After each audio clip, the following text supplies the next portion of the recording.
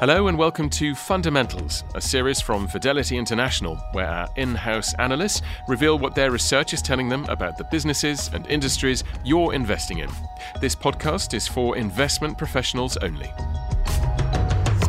Ask him about his portfolio, maybe. How you doing there? What's your name? Ranji. Ranji. My name is the future. I'm Richard Edgar, and that's a clip from California, where some of the smartest companies in the world have been showing off their best inventions to Fidelity's investment team.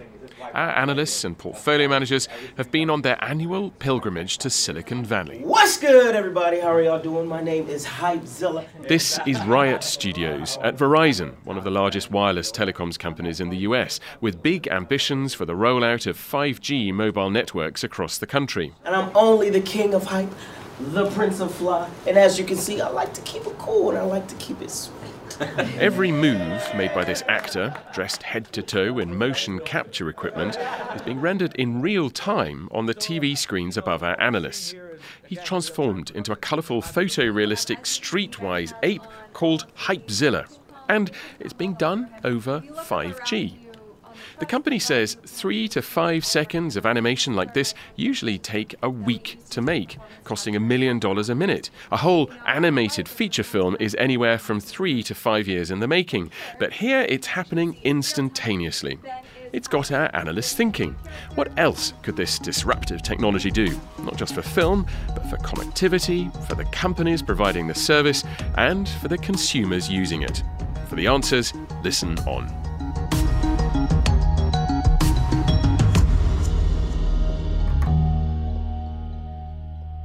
With me in the studio are two of Fidelity's investment team who led that road trip on the West Coast. Sumat Wahi, a portfolio manager with a focus on technology, media and telecoms, and Jonathan Tseng, a senior technology analyst. Welcome to you both.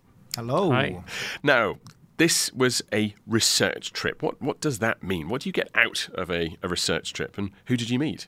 Sumat. So we do such sort of research trips quite regularly, once a year at least, to the Silicon Valley, where we end up meeting with CEOs and C-suite executives from at least 20 to 25 companies every time we go there. At this trip, we ended up meeting with C-suite of Snapchat, Twitter, Intel, all the big names you can think about, if you will, but also with some of the startups which you may not have heard of and who haven't yet splashed onto Wall Street yet. But we find them very interesting, both from understanding the current technologies, but also what new disruptive technologies that are going to come around. Johnny, what's the value of a trip like this to you? And there's a few things. The background is we started doing these trips many years ago, and like many other investment funds, we often go to conferences and meet companies. And when you go to conferences, you have a 25-minute meeting. It's a rush. It's a mess. No one wants to talk. It's a zoo. And we thought, look, there's got to be a better way to do this. So instead, we went directly to the companies and said, rather than meeting you in a hotel room in Las Vegas, why don't we come to your headquarters, sit down, have a conversation for an hour. We can bring Fidelity guys from London, from Singapore, from Sydney, from Hong Kong, across the world, and we can just have a better conversation. And the aim of these trips is to have a conversation with these companies, not an interrogation. And you get demonstrations as well, as we heard in the introduction. What was that like, that particular one? What was going on there? So that one, we actually went to Verizon down in LA, just a bit further down the West Coast. And it's kind of funny because you kind of think of Verizon as being kind of America's biggest phone company.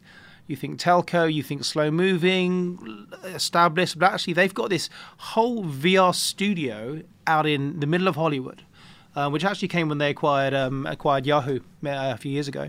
And they're actually doing some really cutting edge stuff because they're trying to think beyond being just a dumb pipe and like what's going to be down that pipe. How can we move upstream? How can we move up the value chain? And how can we, demonstrate the value of 5G technology to our customers and get them to want to sign up? One other aspect of the Silicon Valley trip, which is also very useful, is that when we have this sort of global footprint of analysts coming in, one comment made by an Apple CEO is not just important to an Apple analyst like Johnny, but also to the entire supply chain analysts which we have coming from Asia to understand, how that will impact their companies. And on to the point of meeting Verizon, the way we, at least I look at investing in our fund, we have enablers, network builders, and then innovators coming out of every technology. And we know know that the semiconductor chips enabling 5G are already there, and network builders like Verizon are investing in 5G. But what we don't know are the use cases which will come out of 5G. And what Verizon is attempting to do by showing us these AR, VR examples is trying to show one of the technologies or one of the use cases which could come out of the advent of 5G. So you're getting exposure to ideas, you're getting exposure to each other's ideas, I suppose, as well as you feed off each other's discussions. In fact, I know that demonstration at Verizon seemed to spark a few more ideas within the team and potential applications of 5G, and we can hear some of those now. When we toured the lab, we actually saw the way to produce content and consume content, how it would be different in a 5G era. You can do more personalized content and make the overall content cost gets lower. It really, helps me understand how the internet companies, like under my coverage, like gaming companies, entertainment companies, will benefit from this 5G era, because people is going to consume more content and they would have new use cases of how entertainment and games are delivered. So they gave us some really great demonstrations around their augmented reality and virtual reality capabilities. So they showed us some headsets and how they can use these technologies in terms of advertising.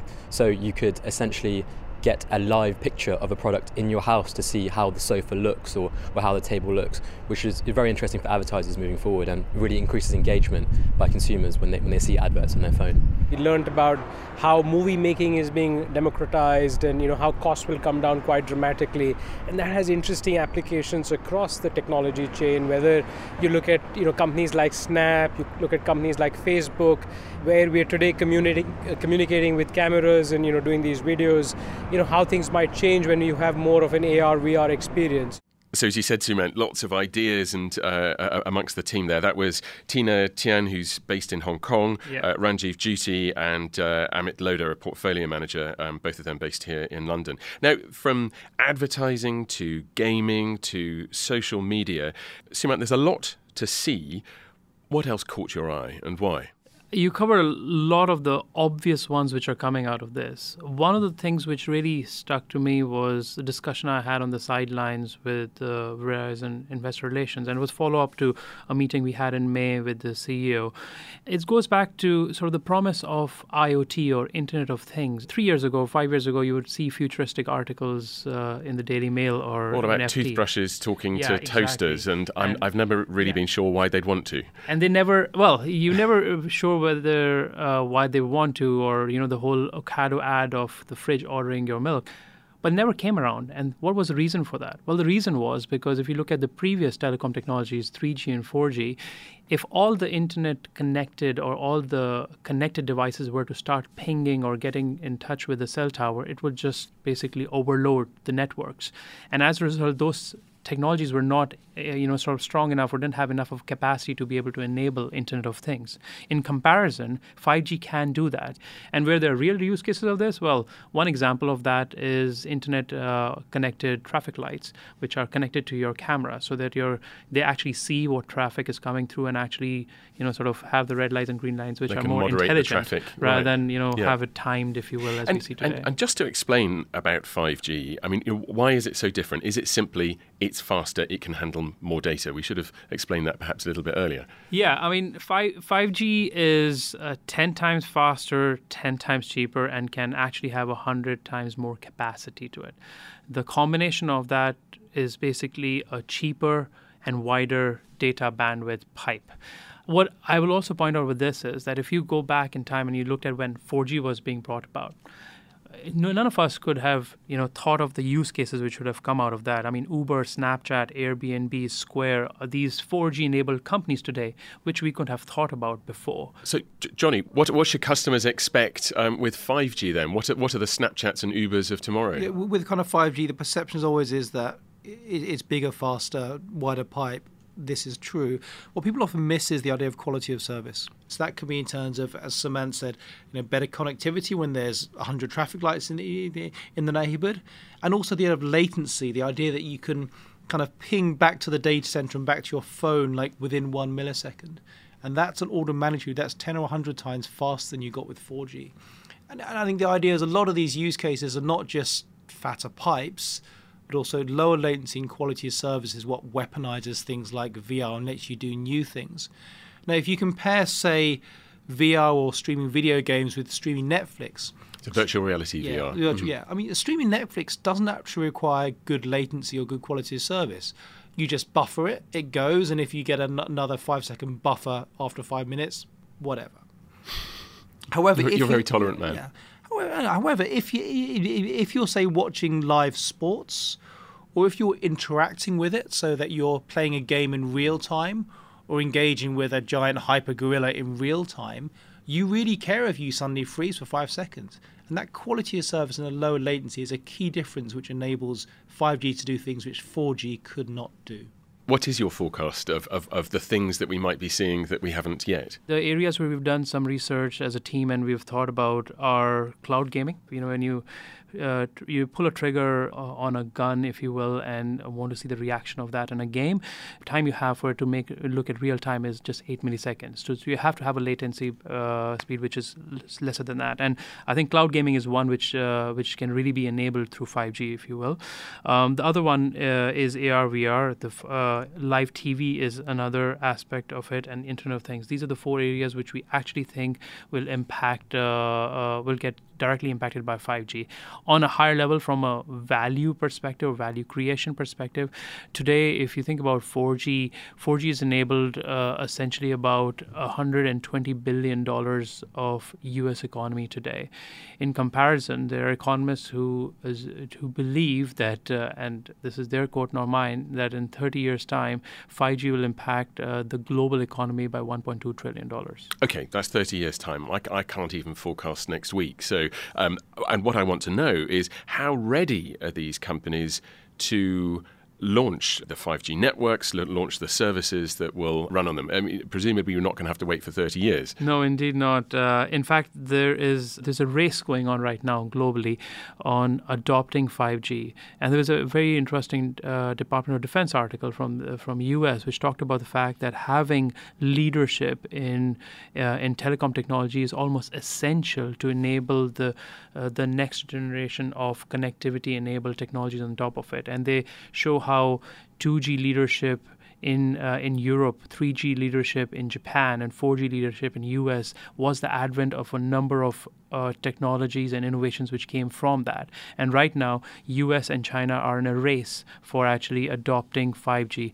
China's well ahead. Is it? Yes, it is definitely ahead, because one of the leading telecom equipment providers, Huawei, is in China and actually has a technological leadership over Ericsson and Nokia, the ones sitting in Europe.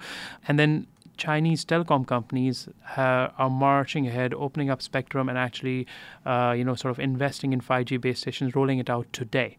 In comparison, in US, we have the Sprint-T-Mobile merger being litigated against, which is essential to have 3 players which can actually afford 5G. On the other hand, there was some spectrum called C-band spectrum, which was trying to be made available for 5G.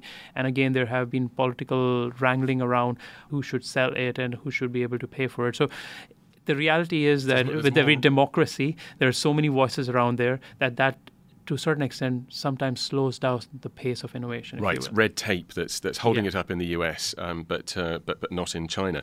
It's worth getting some historical perspective here. I'm an analyst, but I also studied history at university, and it kind of, when you look back at the history of kind of mobile communications, the fact is America won the internet.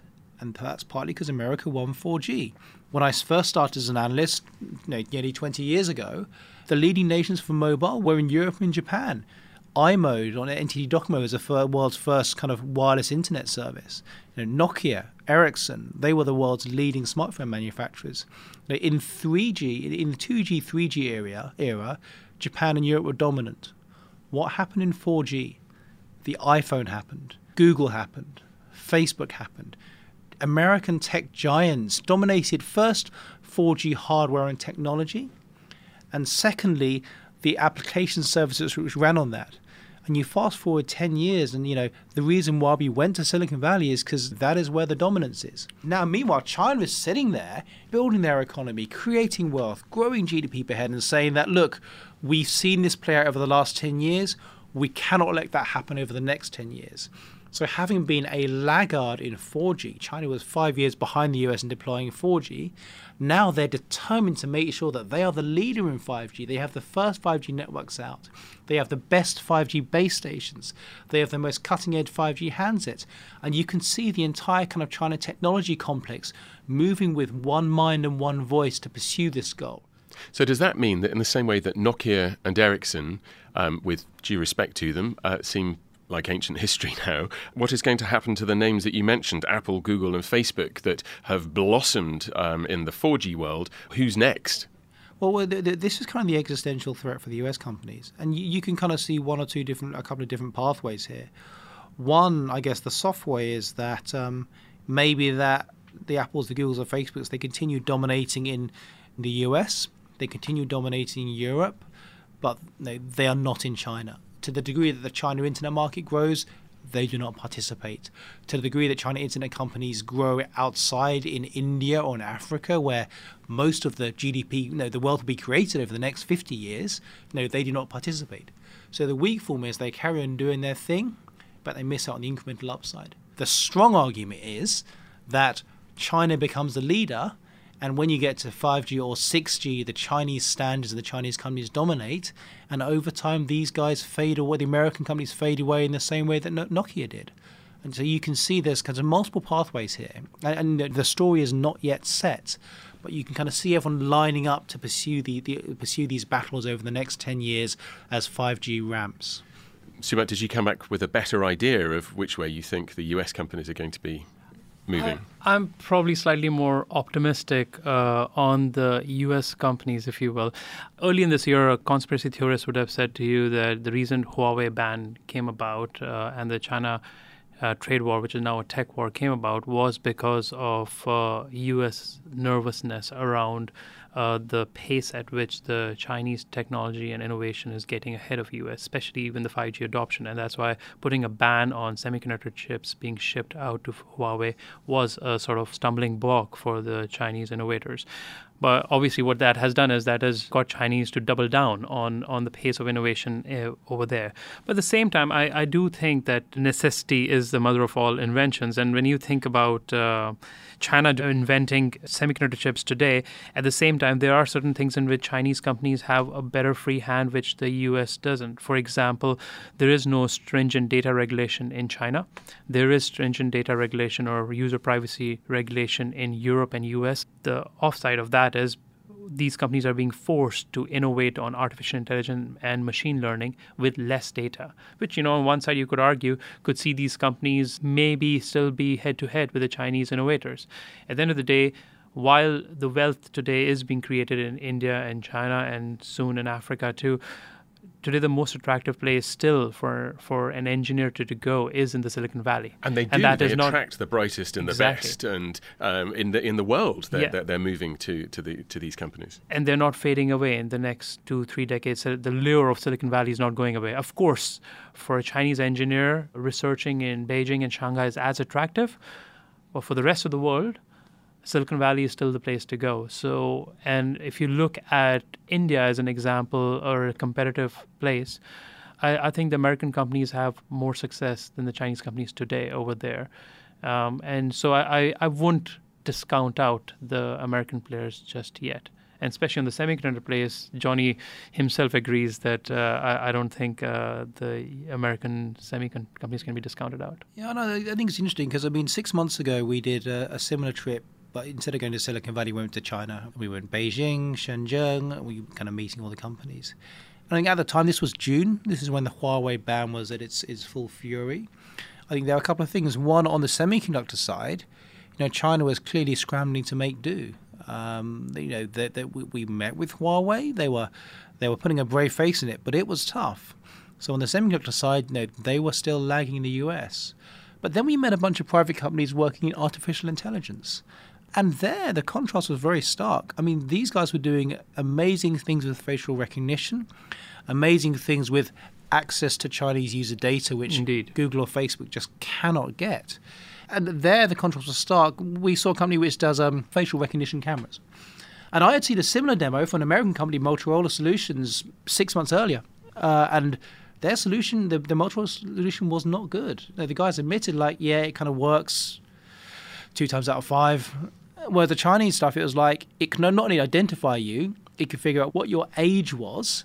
You were going through Beijing airport and, like, you didn't need to have a boarding pass. It just picked up your face from your biometrics. And you could see that the contrast was stark, that in the areas where, you know, AI matters and where user data matters and user privacy is a constraint for the Americans, the Chinese were moving ahead. But these are very different environments, aren't they? What impact is that having on the companies? I mean, you talk about it in terms of red tape, but if you're going to be selling this technology in the US, in Europe, then you're going to have to operate within the bounds of the data legislation. Indeed. Like, I mean, on this point, we met with a number of internet companies at this tech trip, and they were talking about this new world for them where they have less user data. And to Johnny's point as well, Facebook, for example, is trying to find other statistical ways to be able to advertise, give a targeted advertising to the user without actually having the same sort of data they had available. So they are trying to compete with, let's say, the Tencents and the Alibabas of the world with one hand tied behind their back. And they are still, at least today, head-to-head. So time will tell from that perspective. At the same time, what they're also trying to do is they're trying to inform the regulators in United States that let's not throw the baby with the bathwater. Let's ensure while we are regulating in user privacy, we don't go so overzealous with that leads to this sort of gap in innovation between China and US to expand further, and the American companies fall behind. How receptive the regulators are, or the politicians are in the US or in Europe? Because, I mean, these big technology companies aren't exactly flavor of the month. No, they are not. But I think, you know, when you think about GDPR, which was the European law, there's a wide consensus, both in tech companies as well as some of the politicians we have invited at our London offices and spoken to them, and they all accept that GDPR actually raised the barriers to entry and made these internet companies more powerful. So they didn't deliver on what it had to deliver. So I think there is an understanding.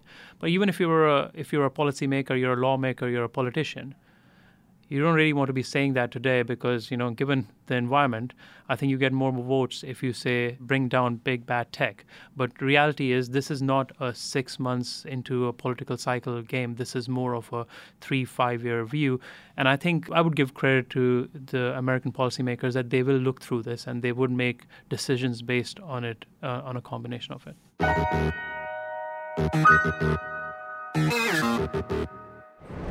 So it helps me understand, you know, the AI companies that I cover in China. So there were some investor fear without the hardware support from the US, how could we develop or advance the technology there?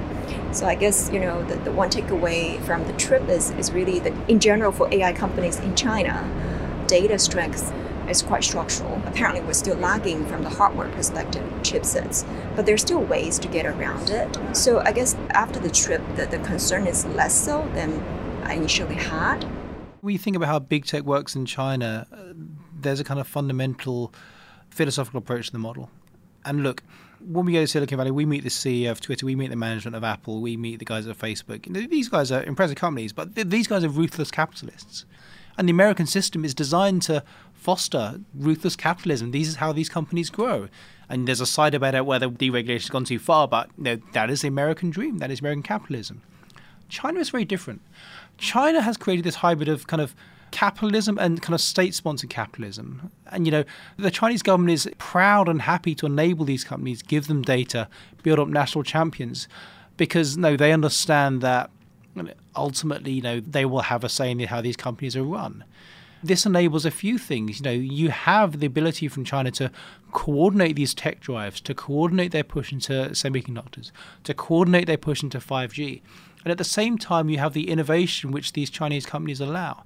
And traditionally, you think state-sponsored capitalism, you think that is inefficient, that is slow, that does not innovate. The genius of China over the last 10 years is to kind of harness kind of American ruthless capitalism and state-sponsored resource and planning and thinking, and to create this hybrid model, which means you have Alibaba, Tencent, Baidu, kind of innovative companies which also benefit from the largesse of the Chinese state. And who will win, do you think, either of you, over the next, let's say, 5 years? I don't think we can say one way or the other that one would be a clear winner, because as someone from an Indian origin, in India, the Chinese companies, because of that very state control image, are still seen suspiciously. And the American companies are not. I mean, companies like Apple have actually stood up against the US government, which actually, from a growth perspective, in some of the other geographies in the world, is seen as a positive. It's not a broad brush approach. There are certain industries, such as AI, such as data-driven industries, where China is ahead and China will arguably accelerate. There are other industries, such as semiconductors, where legacy knowledge, legacy intellectual property matters, where China is still fighting with one hand tied behind its back, and maybe they won't win. So you need to kind of dig into the different sectors. And maybe it's not a winner takes all. And maybe you actually end up having, as I said earlier, kind of an American ecosystem, an American sphere where America wins, and a separate kind of Chinese ecosystem, a Chinese sphere where China wins, where you maybe face a new technology Cold War, the aspect of deglobalization, which means that in 5 years' time or in 10 years' time, you have different chips, different operating systems, different 6G standards, and both win in their spheres, but both are the poorer because you don't have the global reach. That's a fascinating thought to end on. Thank you, Johnny. But actually, before we end, to bring you both back to this particular trip to California, what's the overriding thought or insight that you've brought back with you? What's the thing that struck you most, perhaps on the flight back to the UK? I think we've discussed privacy and regulation a lot, so I won't go into that again. But when I look at 5G, the supply chain is ready, the network, i.e. the enablers are ready, the network builders are ready. It's about understanding what use cases will win and how we monetize them. Telco companies have made an art out of destroying value historically. And with every telecom technology, there have been dumb pipes on which other companies like Google, Facebook have monetized the data, if you will. This is the first time the combination of 5G and the ripping out of net neutrality in the United States allows the telco companies to actually finally monetize on their networks. That means that when you think about IoT or you think about cloud gaming, these companies may actually be able to charge the likes of Google an income out of offering that service on the telco. And you raised, even in at the dying seconds of this podcast, you've raised net neutrality. Very briefly explain what that is and why it would allow the telecoms companies to charge different amounts. Historically, net neutrality was the concept that a telco company cannot differentiate between what kind of data goes onto their networks and charge differently, i.e., a phone call or a YouTube video, all the data was the same for a telco company, and as a result, they couldn't differentiate or monetize. The difference was, if you're just sending a message or if you're watching a video, the other internet companies could monetize very differently on that. And the telco companies saw this as a very unfair rule, which meant that they spent all the time digging the roads, putting the cell towers and connecting the world together, and then other companies would come and monetize on that. But it's a changed world now. It's a changed world now, at least in the United States. In Europe, though, net neutrality still exists. Okay. And Johnny, finally coming to you, what's your one thought as you came back from the trip? I think my thought was actually not a takeaway, but just a reminder of how everything is connected. So in the Valley, we had a series of meetings with a bunch of companies, kind of Intel, Arista, Juniper, and each company said things about each other. And I was just reminded coming out of those meetings that I learned less about the company I met than about their peers or their competitors or their suppliers. And it was just that perspective, being able to connect the dots and share that with my kind of Fidelity colleagues and turn that into ideas and trades coming out of the trip, that reminded me of the value of doing these trips and having these conversations with the companies and just getting under the skin of what makes Silicon Valley tick. And to that point, if you think about, on this trip, we had the China Internet analyst, we had the India media analyst, we had the US telco analyst, and you had the US hardware and internet analysts over there. We were discussing, all these discussions we've been happening until now, they're on the global theater.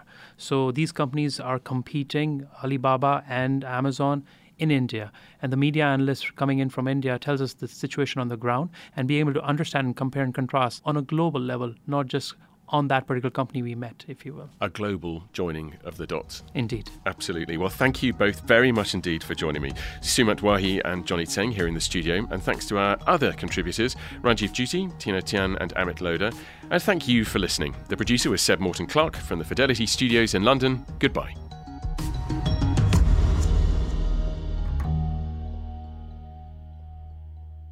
This podcast is for investment professionals only and should not be relied on by private investors. This podcast is provided for informational purposes only and is intended only for the person or entities to which it is sent. It must not be reproduced or circulated to any other party without prior permission of Fidelity. The value of investments can go down as well as up, so you may get back less than you invest. For other important legal notices, please see our website, professionals.fidelity.co.uk/about-Fidelity.